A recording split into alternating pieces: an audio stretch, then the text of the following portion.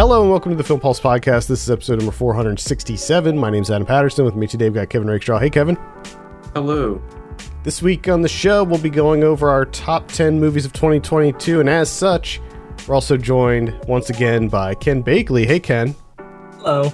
We almost didn't have a show this week because if you noticed, we were off a couple weeks there, and that's because I got COVID, and like 4 days later, Kevin got COVID. So that's why we've been away. And I was worried. I was worried that you weren't gonna rebound. I was like, oh man, we're not gonna be able to do a year-end episode this year because I thought you were still sick. I made it through.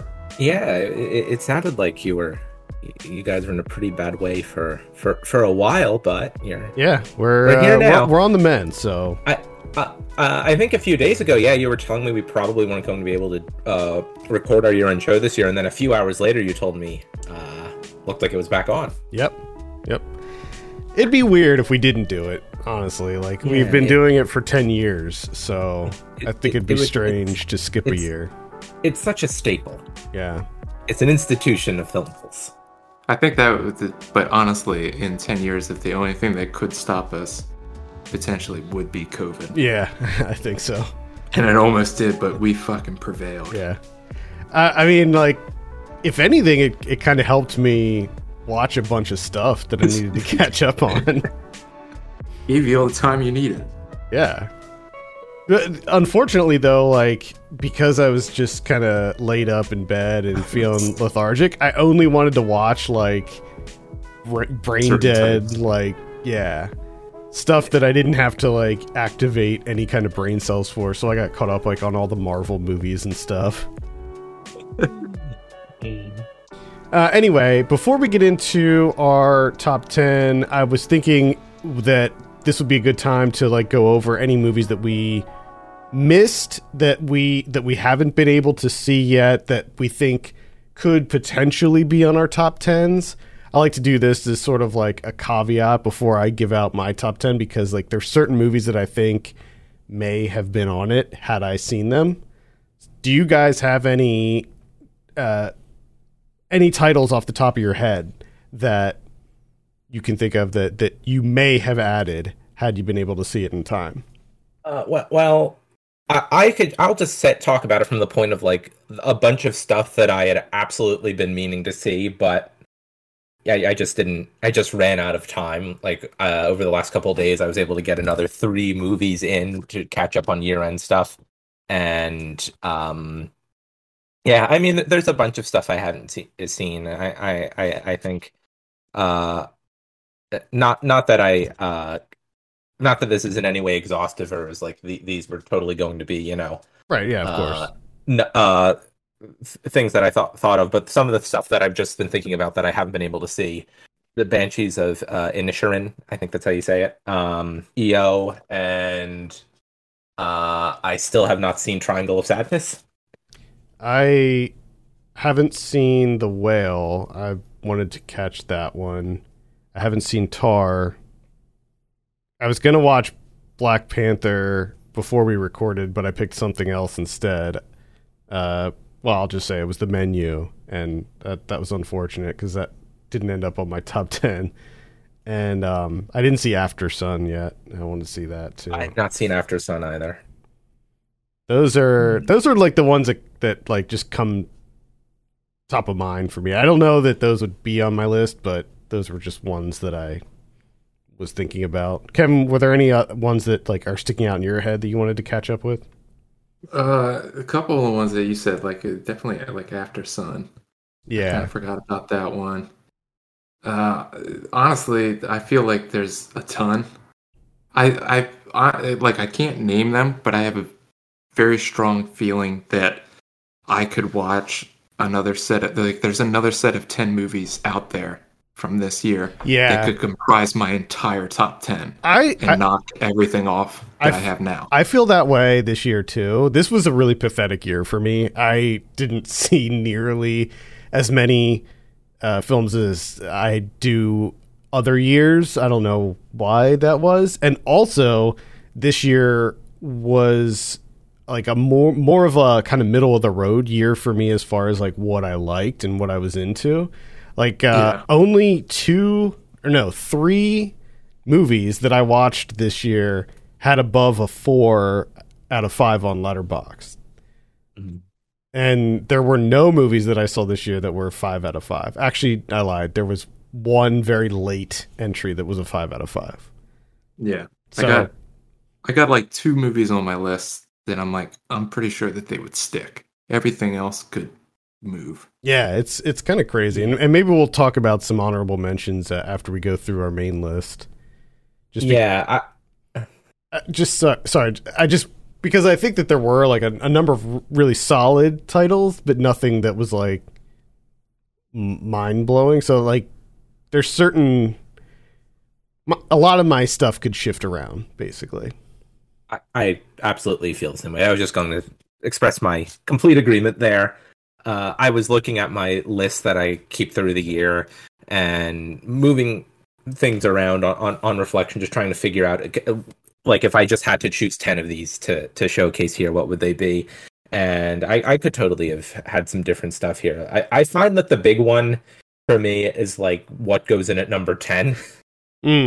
Yeah, because that one is like truly interchangeable with like a lot of stuff. I mean, that's how it is for me. Like my number 10 has been swapped around multiple times. So yeah. Anyway, with that, I think we can just jump into the top 10. So Ken, we'll start it with you. What's your number 10 film of 2022? My number 10 is Top Gun Maverick. Ooh, a lot of stuff could have gone there. That's an interesting choice. There's like a 5-way tie for 10. Now, I guess if I was not feeling 1,000,000% great about this, if I wanted to give myself an internal reason of why to swap it out, I could say, well, this is a movie that I saw, 2 days ago, and so maybe I'm still, and maybe there's a recency bias there, but it's Top Gun Maverick.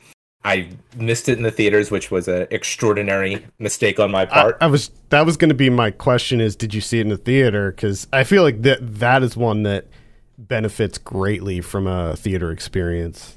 I still really liked it at home, and if I saw it in the theater, it would probably be higher. It was awesome in the theater, I will say. Like it was awesome. It was great. Yeah, that's where I'm feeling right now. As we're recording, I had a bunch of stuff that I could have easily put in at number 10, but I went with Top Gun Maverick because I had a good time watching it. Yeah, I had a blast with that one too. Kevin, what's your number 10? This is what I like about our show, right? I like that we can go from Top Gun Maverick to my pick, which is One Man Dies a Million Times from Jessica Oreg.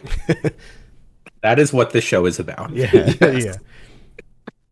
So this is a movie that like played festivals a couple years ago, or whatever, but it finally got released in theaters this year.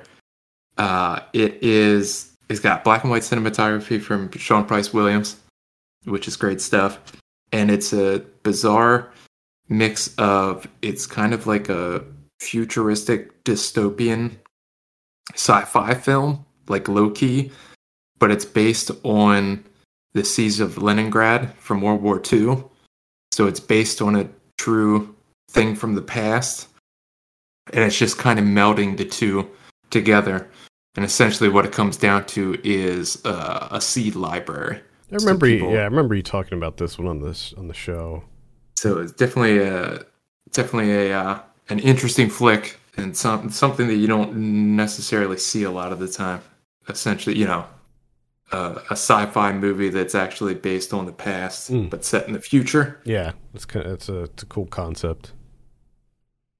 All right, my number 10 is Catch the Fair One from Joseph Wlodka. This is a crime thriller about a boxer. She's a Native American boxer, and she is on the hunt for her younger sister who was seemingly abducted. So she enters the world of human trafficking. And this is a gritty, realistic, like just kind of one of these ultra realistic crime dramas, I would kind of compare it to something like a Jeremy Saulnier film. But you have Callie Reese in here as the lead, Kaylee, and she does such an incredible job in this that it ended up on my number 10. All right, Ken, what's your number 9? My number 9, also from my year-end catch-up, so if I wanted to move around 9 and 10, I could say that, but, it's good. It's Tar. Tar is my number 9. Yeah, this is on my list. I want to try to squeeze this in, or I wanted to, rather, but, I'm going to try to still catch up with it. Yeah, it was part of my year-end catch-up. I was like, I want to get this in, as soon as I can. I probably, if I hadn't, I probably would have been fine, or even better seeing it this week, because I think I realized that this week it goes from just being able to buy it on VOD to renting it, so I could have saved like $14. Ooh. Ooh. I was like, I don't know how long this is going to be to buy. I guess I'll have to see it now. And so you pay the buy price, and it's like, Tar is not the kind of movie where I'm immediately thinking, I want to watch Tar again. So now it's just sitting there. It's going to be an annual rewatch for you, Tar. Yeah. Just because I got to watch 158 minutes of Tar. Yeah, Cate Blanchett's great in this. Also, it's fascinating about the way that it fills those 158 minutes.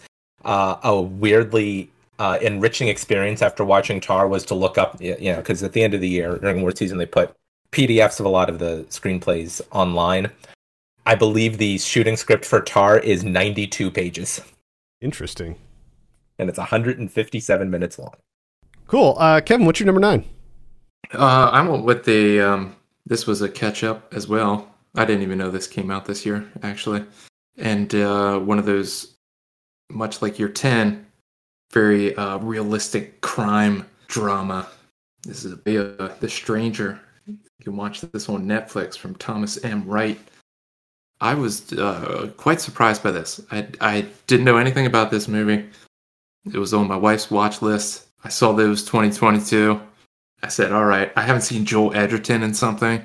Seems like for ages. Remember when Joel Edgerton was in everything? Yeah, it was interesting. I watched this too on your recommendation, and when that blue tongue logo came up, I was like, oh yeah, I guess they're still around. Yeah, Blue Tongue, I can't pinpoint the actual year, but there was a year or two where Blue Tongue was every fucking movie, and Joel Edgerton was in every fucking movie. So it's kind of nostalgic in a way. It's kind of, went back to almost that time. Almost a throwback. It's the throwback now, because it really felt like a Blue Tongue movie. And it's just, this is such a dark and solemn film. And just the way that, the pacing of it, the way that it's shot, just the way that they went about it, it just really struck me as, in terms of a police procedural, done in this way, very, very deliberate. I feel like I haven't seen one this good in a long time. Yeah, it is quite good. And it, like you said, it's on Netflix, so you can check that out. Yeah. Again, that's The Stranger. My number 9 is The Banshees of Inisherin. This was a catch-up for me. Martin McDonagh. I loved Colin Farrell and Brendan Gleeson in this.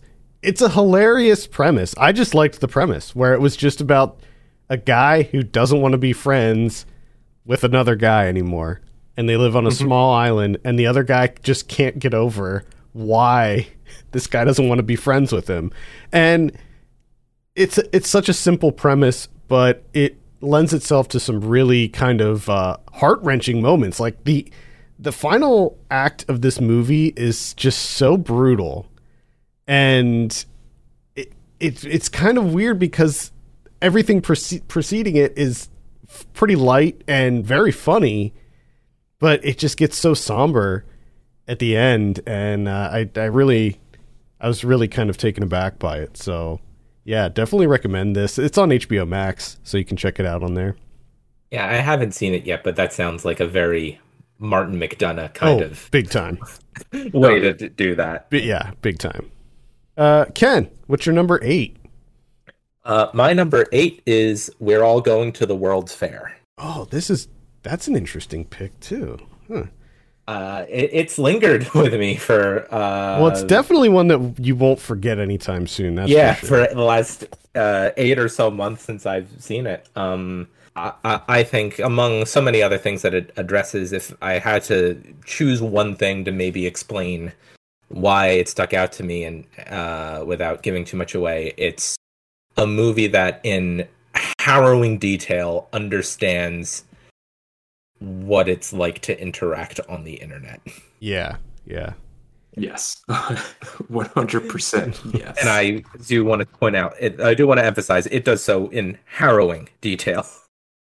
It's unnerving. It's a movie It that truly like is. really gets under your skin.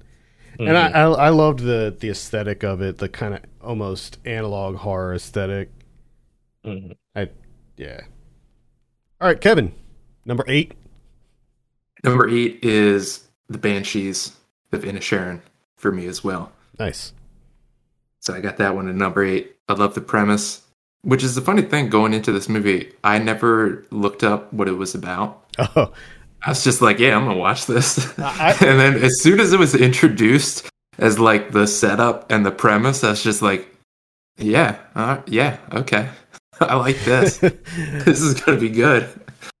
I knew what it was, or at least I thought I knew what it was going into it, but I wasn't sure if there was like more to it than that. But and I guess there sort of is, but the baseline is that. Yeah, which I think is the really interesting aspect of this movie is it's a super simple setup and premise, right? And surface level, that's what it is. Like, you can just watch it for that. But it also does delve into a lot more things, you know. It gets far more emotional than I thought it was going to get. It gets a lot more darker and bleaker than I thought it was going to get. You know, it was a lot more heart-wrenching than I thought it was going to get, giving the initial setup and premise where you're just like, oh, this guy doesn't want to be buds anymore. Also, it's just it's a gorgeously shot film, like the island where it takes place, the cinematography. I mean, it's incredible looking. Yeah. And there's a part of me, because at first I was like, oh man, this is kind of shitty. Could you, being on that island back in the olden days like that, and your one buddy doesn't want to be your buddy anymore. Yeah. That's like fucking devastating. Yeah. That would just ruin everything. But there was a part of me that was like, man, it would be kind of cool to be like, the main thing that you do is tend to the animals and then hit up the pub for the rest of the day. Yeah. Your day's like 2 different things, and that's it. That sounds kind of nice. Simple life. Yeah. And their lives seemed simple and relaxing too. Like everything about this movie feels cozy to me. Yes. Anyway, my number 8 is Saloom. We reviewed this on the show a while back. It's a sort of an African Western. And Sounds about right. yeah, and it's awesome. I didn't know what to expect going into this one. I love the style. I love the aesthetic. The main characters, the gang, are awesome. It has this kind of almost like a crime thriller vibe at the beginning, but then it kind of morphs into a light horror movie because there's like a supernatural element to it. And yeah, it's cool as shit. So definitely recommend Saloom. That's on Shudder, I think. All right, number 7. Ken, what do you got? My number 7. Now, I admit that I'm not fully up to date on all episodes of the Film Pulse Weekly podcast, but when I did see this next movie, I did think I saw both of your scores on Letterboxd and saw they were not that high. So I have not listened to the episode where you've discussed this, but so I'm going to just say now and provide a brief explanation of my next best movie of the year, which is Steven Spielberg's The Fabelmans. Oh, well, we didn't have anything against it. So I kind of did. I didn't have anything against It it. was all right. Okay. I didn't think you did, but I just thought it was interesting. just a bit of a. I went into this podcast knowing that I'm going to be the only one here who has the Fablemans on his top 10 list. I mean, I imagine that there's going to be plenty of other top 10 lists that have the Fablemans no, it's not on like it. I have to. It's not like I feel like I'm the one person that has to.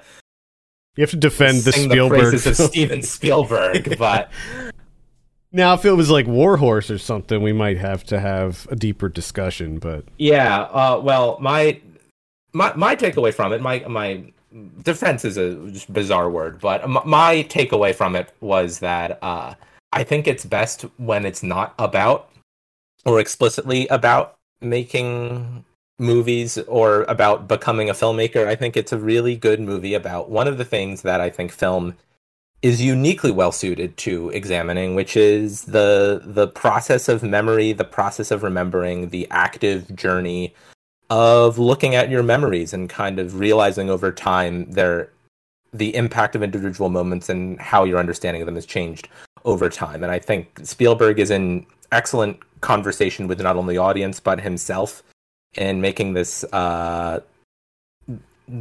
generally autobiographical story.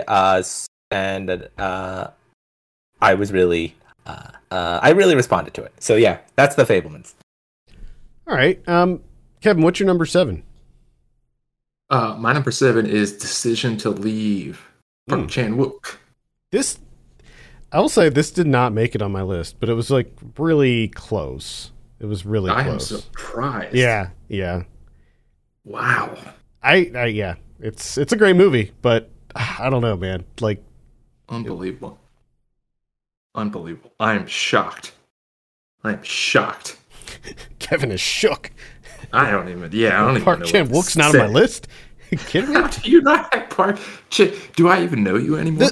I'll tell you, the problem was the lasting power of the movie. Like, it just didn't.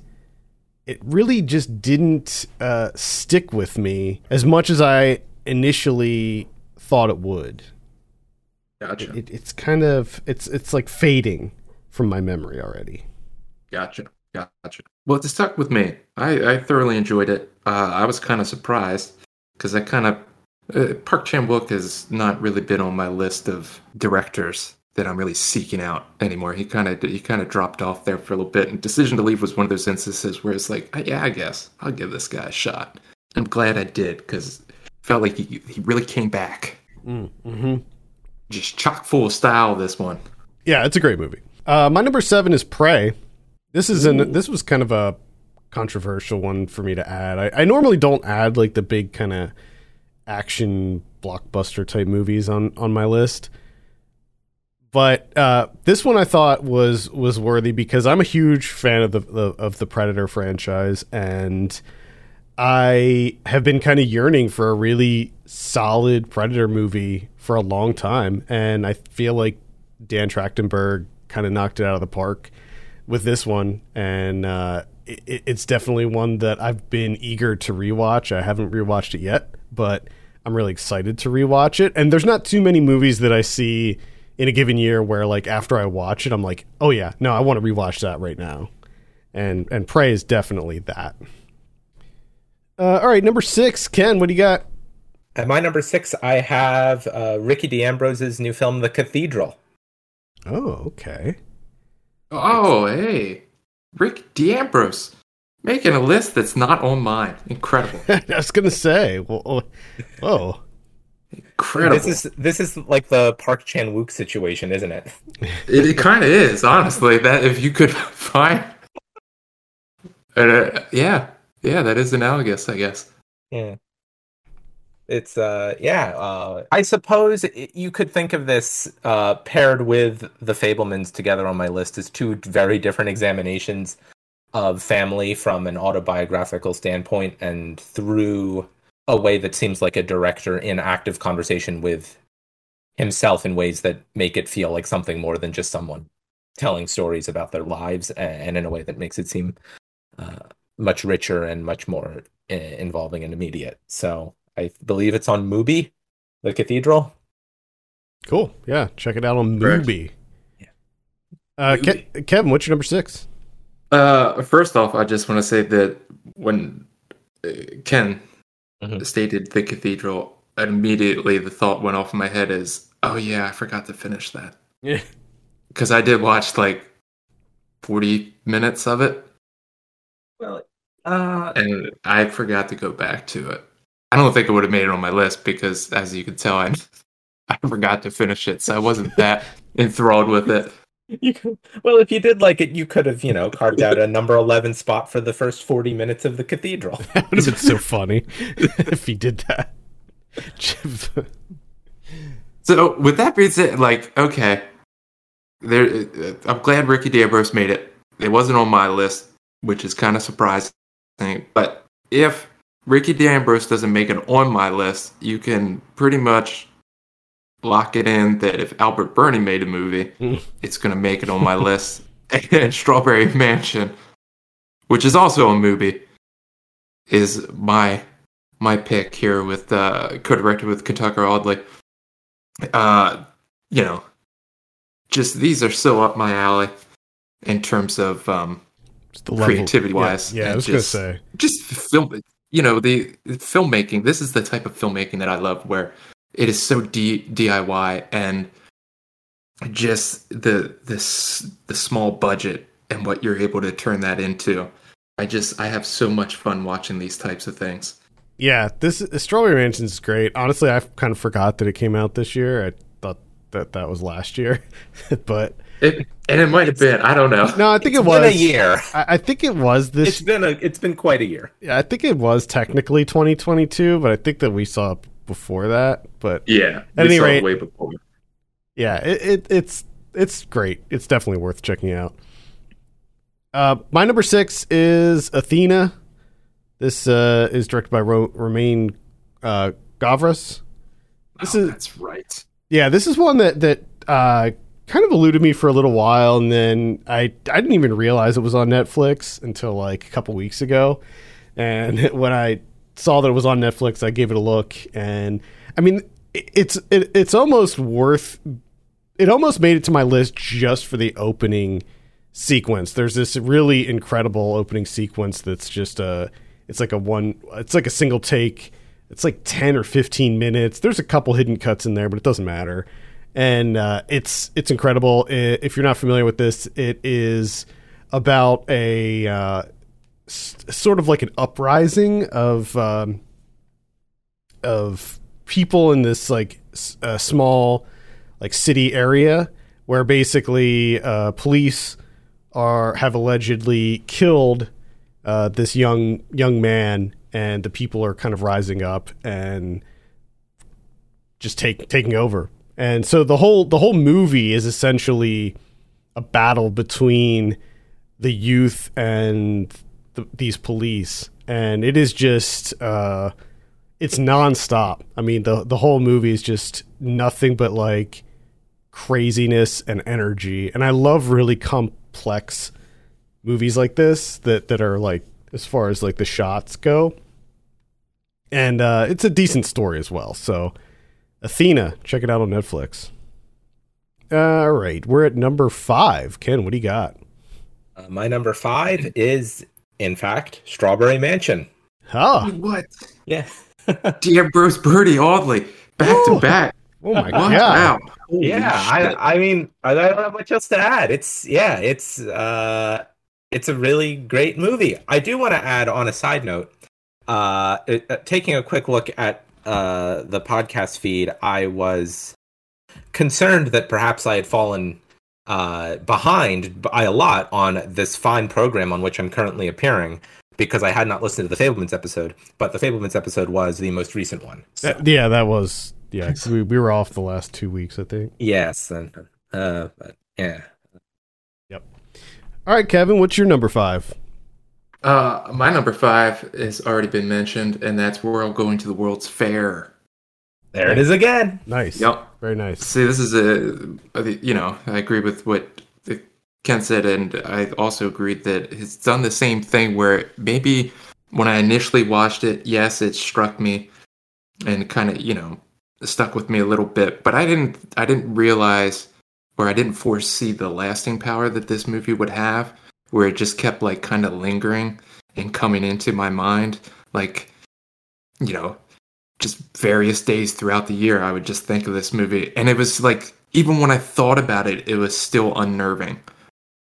In the way that it was able to maintain that almost the entirety of the year from when I saw it to even now. I'm looking at the poster now and I don't like it. I have to close this tab. Like, it's unnerving to me. It really creeps me out. Yeah.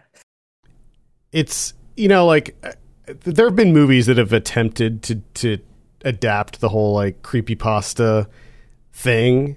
And I don't think any of them were, like, particularly successful. I feel like that there were certain fundamental things that make creepypasta popular, or work that they never really were able to capture. But I think that with We're All Going to the World's Fair, they were able to adapt that style, that medium into a film.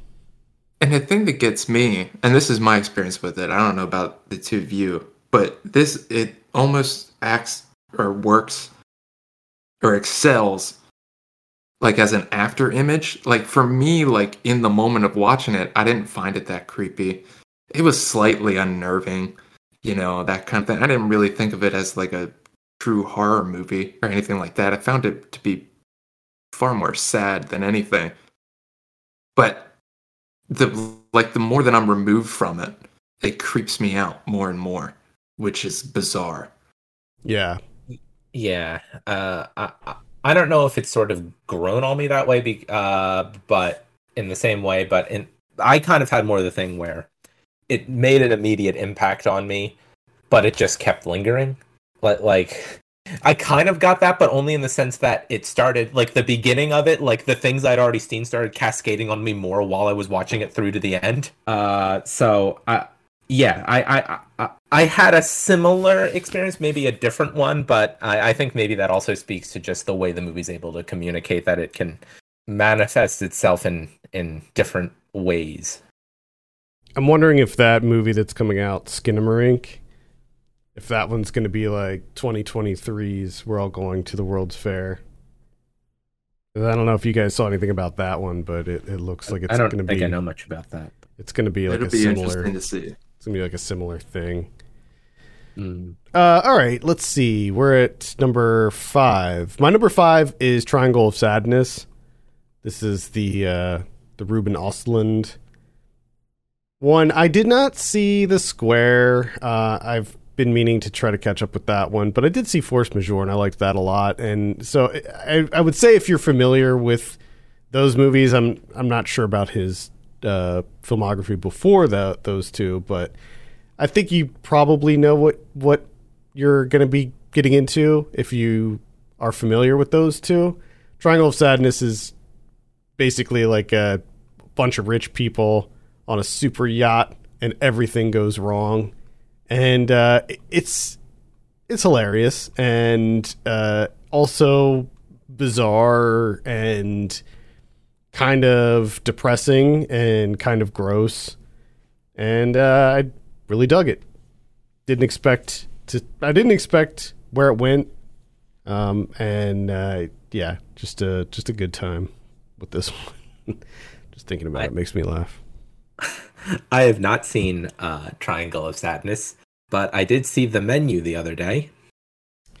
I'm fresh. I'm fresh off The Menu, which both movies are have kind of a similar. Vibe. That was what I guessed, but I liked The Menu too. Like I found The Menu to be very entertaining, but Triangle of Sadness was just a step above that for me. Yeah. The Menu was never going to come anywhere near my top 10 list. Yeah. It's serviceable. It's got fun moments, but yeah, I do want to see.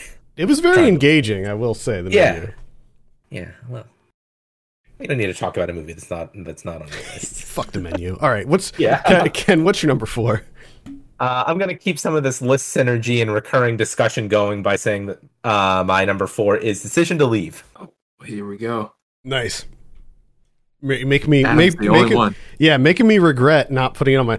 You have no idea how many times that movie was on this list and then made its way off. Like I was waffling over it And I ended up putting Catch the Fair one on. No, I'm happy. I'm happy with my decision. Kevin, what's your number? Terrific score. Kevin, what's your number 4?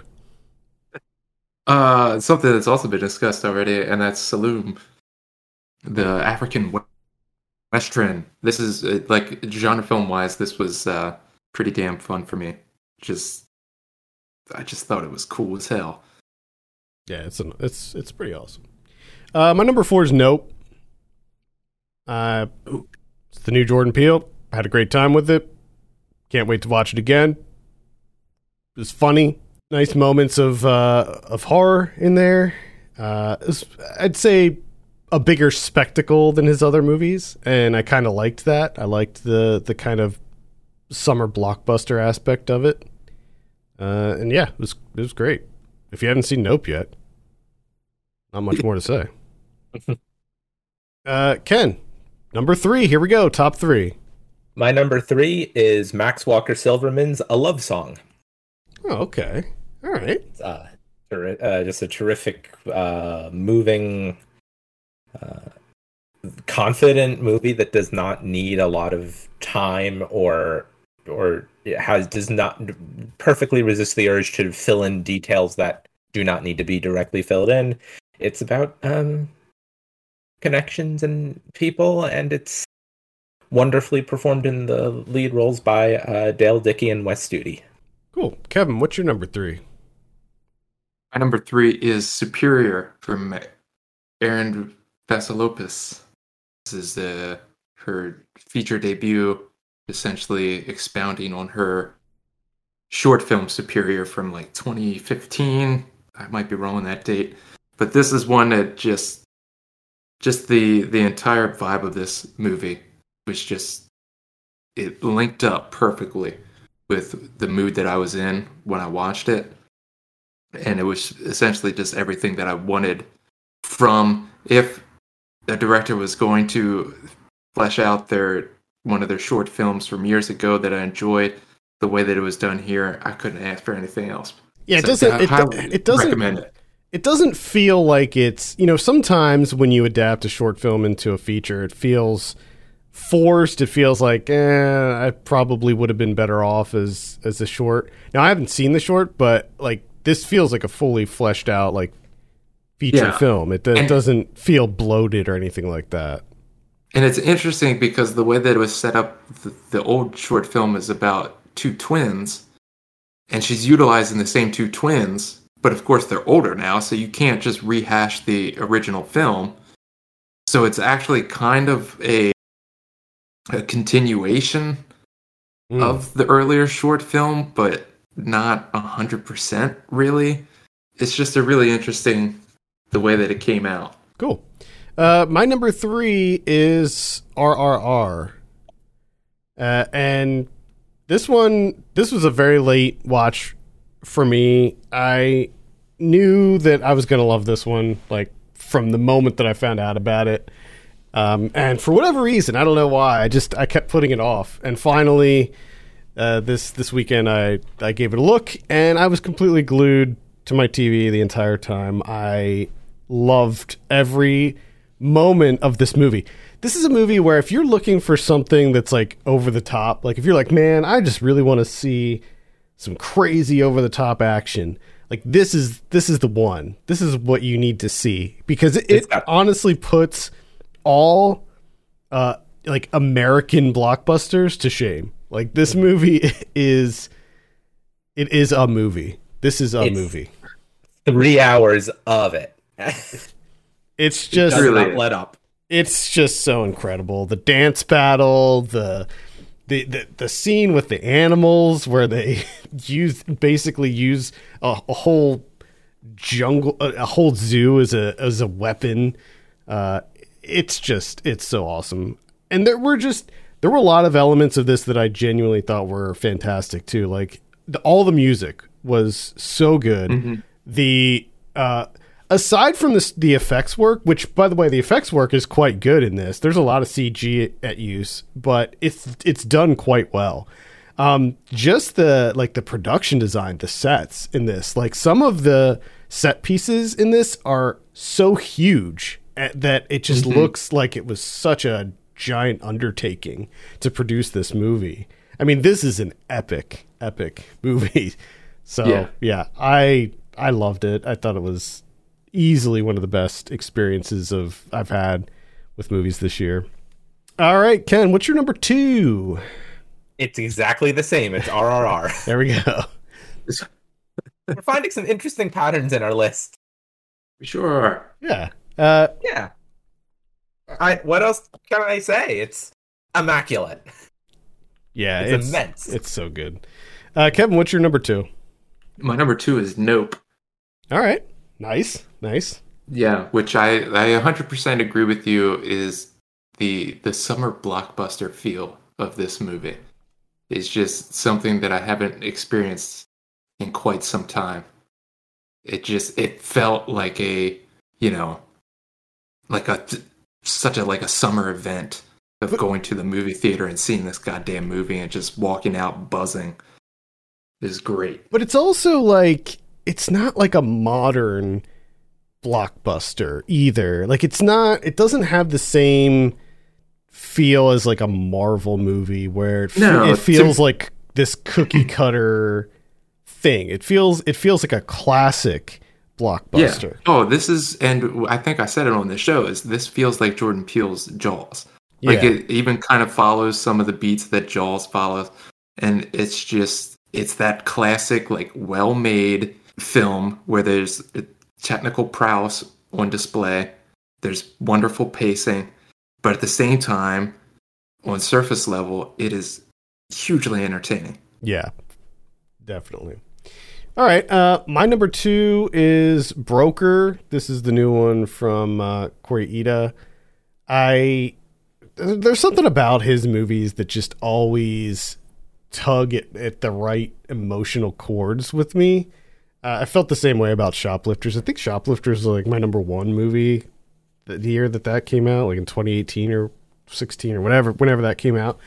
And this one is very much the same. It is it's tender, it's tragic in a lot of ways. It's incredibly sad, but like kind of joyous at the same time. I think that he does such a good job of like presenting complex characters and then making them extremely relatable. And I always feel like I always love like the look of his movies. He always has this kind of like dreary, somber, yet altogether beautiful, like cityscapes and stuff. And I just feel like this was more of that. So yeah, I love Broker. And by the way, I mean, if you're not familiar, it's about human traffickers. So it says something when you can make a movie where the leads are human traffickers and yet they're really sympathetic, likable characters. So yeah, that's Broker. Check that out. I'm learning so much about this movie the last 2 days. Yeah, I still haven't seen it. I had no idea it even existed until yesterday. I knew of it, and it's just like we said at the beginning, like we can't really have this, go through these lists without talking about all the things that we haven't seen. Yeah, they're always snapshots. That's the thing. I hope is always taken away. This. Always snapshots. All right, here we go. This is it. Number 1. Ken, what's your number 1 film of 2022?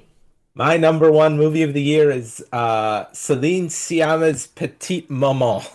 Oh, okay. Oh, now, right. I'm looking at my list right now and thinking that it's actually kind of funny. I think I've done this before, just a weird contrast to number 1.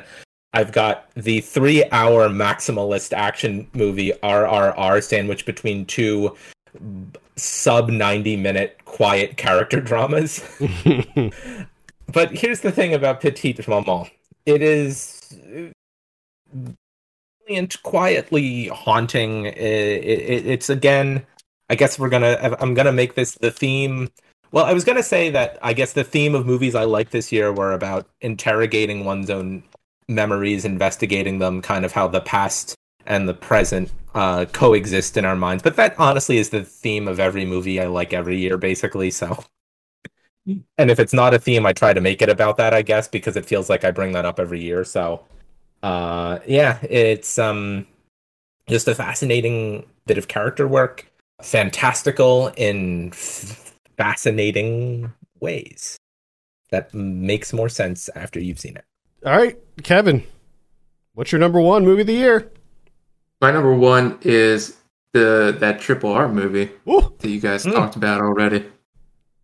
So this came in at number one. I think I win because I have it the highest. I think that's how this works. It was 1, 2, and 3, right? For. Yeah. Yep. So Triple R sweeping. Mm-hmm. Yeah, I just, to add to everything that you guys said, to me, kind of in the way that Nope was this like big summer event for myself, which was like one of 3 times I think I went to the movie theaters this year. Triple R is for me like perhaps some of the most fun I've had with a movie in quite some time. Like I was just, it seemed like every other minute I was just like, wow, okay. Dude, Yeah. This movie's just going to do whatever it wants. This is incredible. I love this. And when you talked about the zoo, when they pull up the truck, they have such a big build up to this truck. It's this huge set piece, it's state grounds, and the back comes flying open and you have a whole menagerie popping out, getting ready to fight. And you're just like, oh my God, And I love you so much. Like, I can't believe that you gave. Sorry, I was just going to say, that's only halfway into the movie, too. Yeah. Like that scene, which feels like it's like a culminating showdown. Yeah. It's only halfway. It's only at the like hour and a half mark. Yeah. In an American film, it would have been 2.5 hours of build up to that final sequence. In Triple R, it's just like, this will be another action scene that we'll do. This will be a menagerie, and they would have friggin' split this into 3 movies if it was in the U.S. And they would somehow all be 3 hours long. Yeah. Oh no. Yeah. Definitely. They would have. They would have added all kinds of extra bullshit on top of it that nobody wants or needs. Mm-hmm. But yeah, that just happens, and then it's like, you want another 90 minutes of this, and obviously, if you're watching it, you're going to say nothing except absolutely. Yes, please. It truly felt like a gift. Like it was like, I can't believe you did this for me. Thank you. Yeah. All right. Yeah. So RRR definitely. That's probably the highest. That's kind of our consensus pick for movie of the year, I guess. I think so.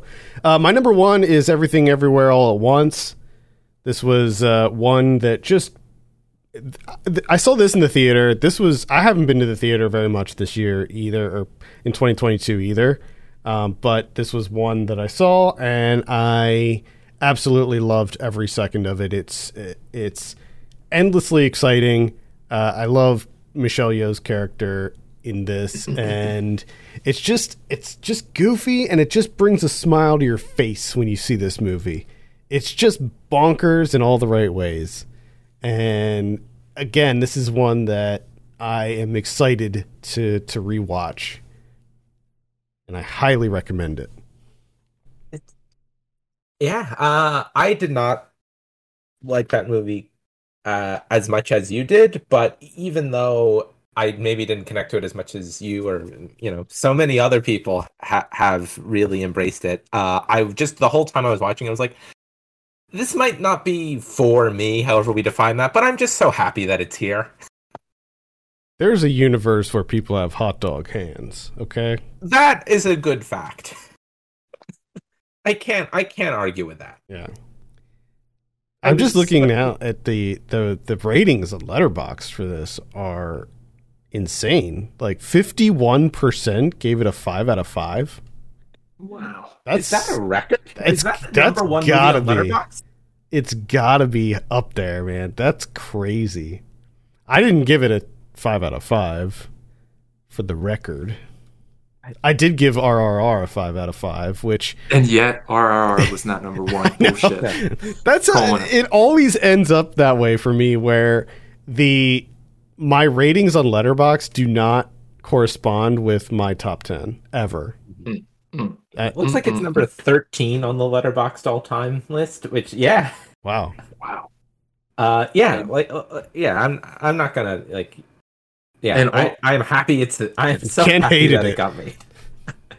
I can't, and then to not have the Chambuco on there. Look, There's something about your list. There's something about your list. I think we're gonna have to look into it. it's a goofy list this year. I admit that, but I think you're still suffering from COVID. Still having issues. I here. did have. Originally, I had Decision to Leave in the number 9 spot instead of Banshees, and I ended up like swapping it out. And But did you keep number 10? Number 10, that was all over the place. Number 10, I had like, I don't know, 4 different ones at number 10 at one point. Like Glass Onion was on there for a second, and then that popped off, and there were a couple other ones. The Stranger at one point made an appearance. That was on there. I was wondering if you had switched out number 9 for a different movie that wasn't on the list, but you had kept 10 the same while you were doing that. Well, also I had did that. Yeah, I know. I understand. I also had Shin Ultraman on my list at one point until I realized that actually didn't come out in the U.S. I was about to say, wait a second, that came out, because that would have been much higher. Yeah, that it didn't come out, so that kind of messed up my whole thing. I thought it came out for some reason, but I guess that's some foreshadowing for 2023. that movie's going to be up there for me. Any other like honorable mentions or any other movies that you wanted to highlight from this year? Any big releases or anything that just didn't quite make it to your lists? I won't go too much into them, but I'll just rattle off a few that could have been credible, showing up somewhere on the list that I just have written down here. I also have to go with Glass Onion, the documentary All the Beauty and the Bloodshed about Nan Golden, Guillermo del Toro's Pinocchio, After Yang. Wait, did you see Matilda?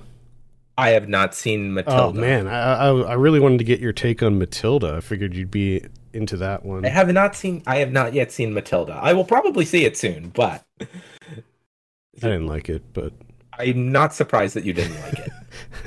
I'm not surprised that you didn't like the movie Matilda. I think the more surprising thing is that I actually sat down and watched the whole thing. I am actually surprised that you decided to watch the music. I think it's mostly because I saw a lot of like remixes and memes of that big final song that's in the movie. Revolting Children. Yeah, Revolting Children, and it made me want to just watch the movie and see what it was like. It's not a bad movie, but it's just I thought that all the other songs pretty much sucked except for the Revolting Children song. Anyway, Kevin, were there any honorable mentions, any other ones that you wanted to talk about that weren't on your list? Yeah, I think I have like a little bit of a theme here, which is I thought was kind of interesting in that my 11 through 15, see if you can notice a theme here. So 11 would have been Master, 12 would have been Hellbender, 13 would have been Mona Lisa and the Blood Moon, 14 would have been Barbarian, and then 15 was Nanny. Interesting, okay. So you have 5. It seemed like it was a really solid year for me in terms of horror movies. Like there wasn't... Yeah. It's not like there was horror movies out there that like really blew my mind, but to me there was just a lot of solid horror movies. Yeah, my next 10, my 10 through 20 are like almost entirely horror movies. Like I had Barbarian, Mona Lisa and the Blood Moon. I think Shudder had a pretty good year this year. They had a lot of ones. Oh, X. Definitely. X is on there. So, yeah, good, pretty decent year for horror, I would say. Hopefully 2023 will keep up with that. Hopefully. All right, anything else to close out the year? I'm just happy that we were able to meet and discuss our lists. I always enjoy it. Cool.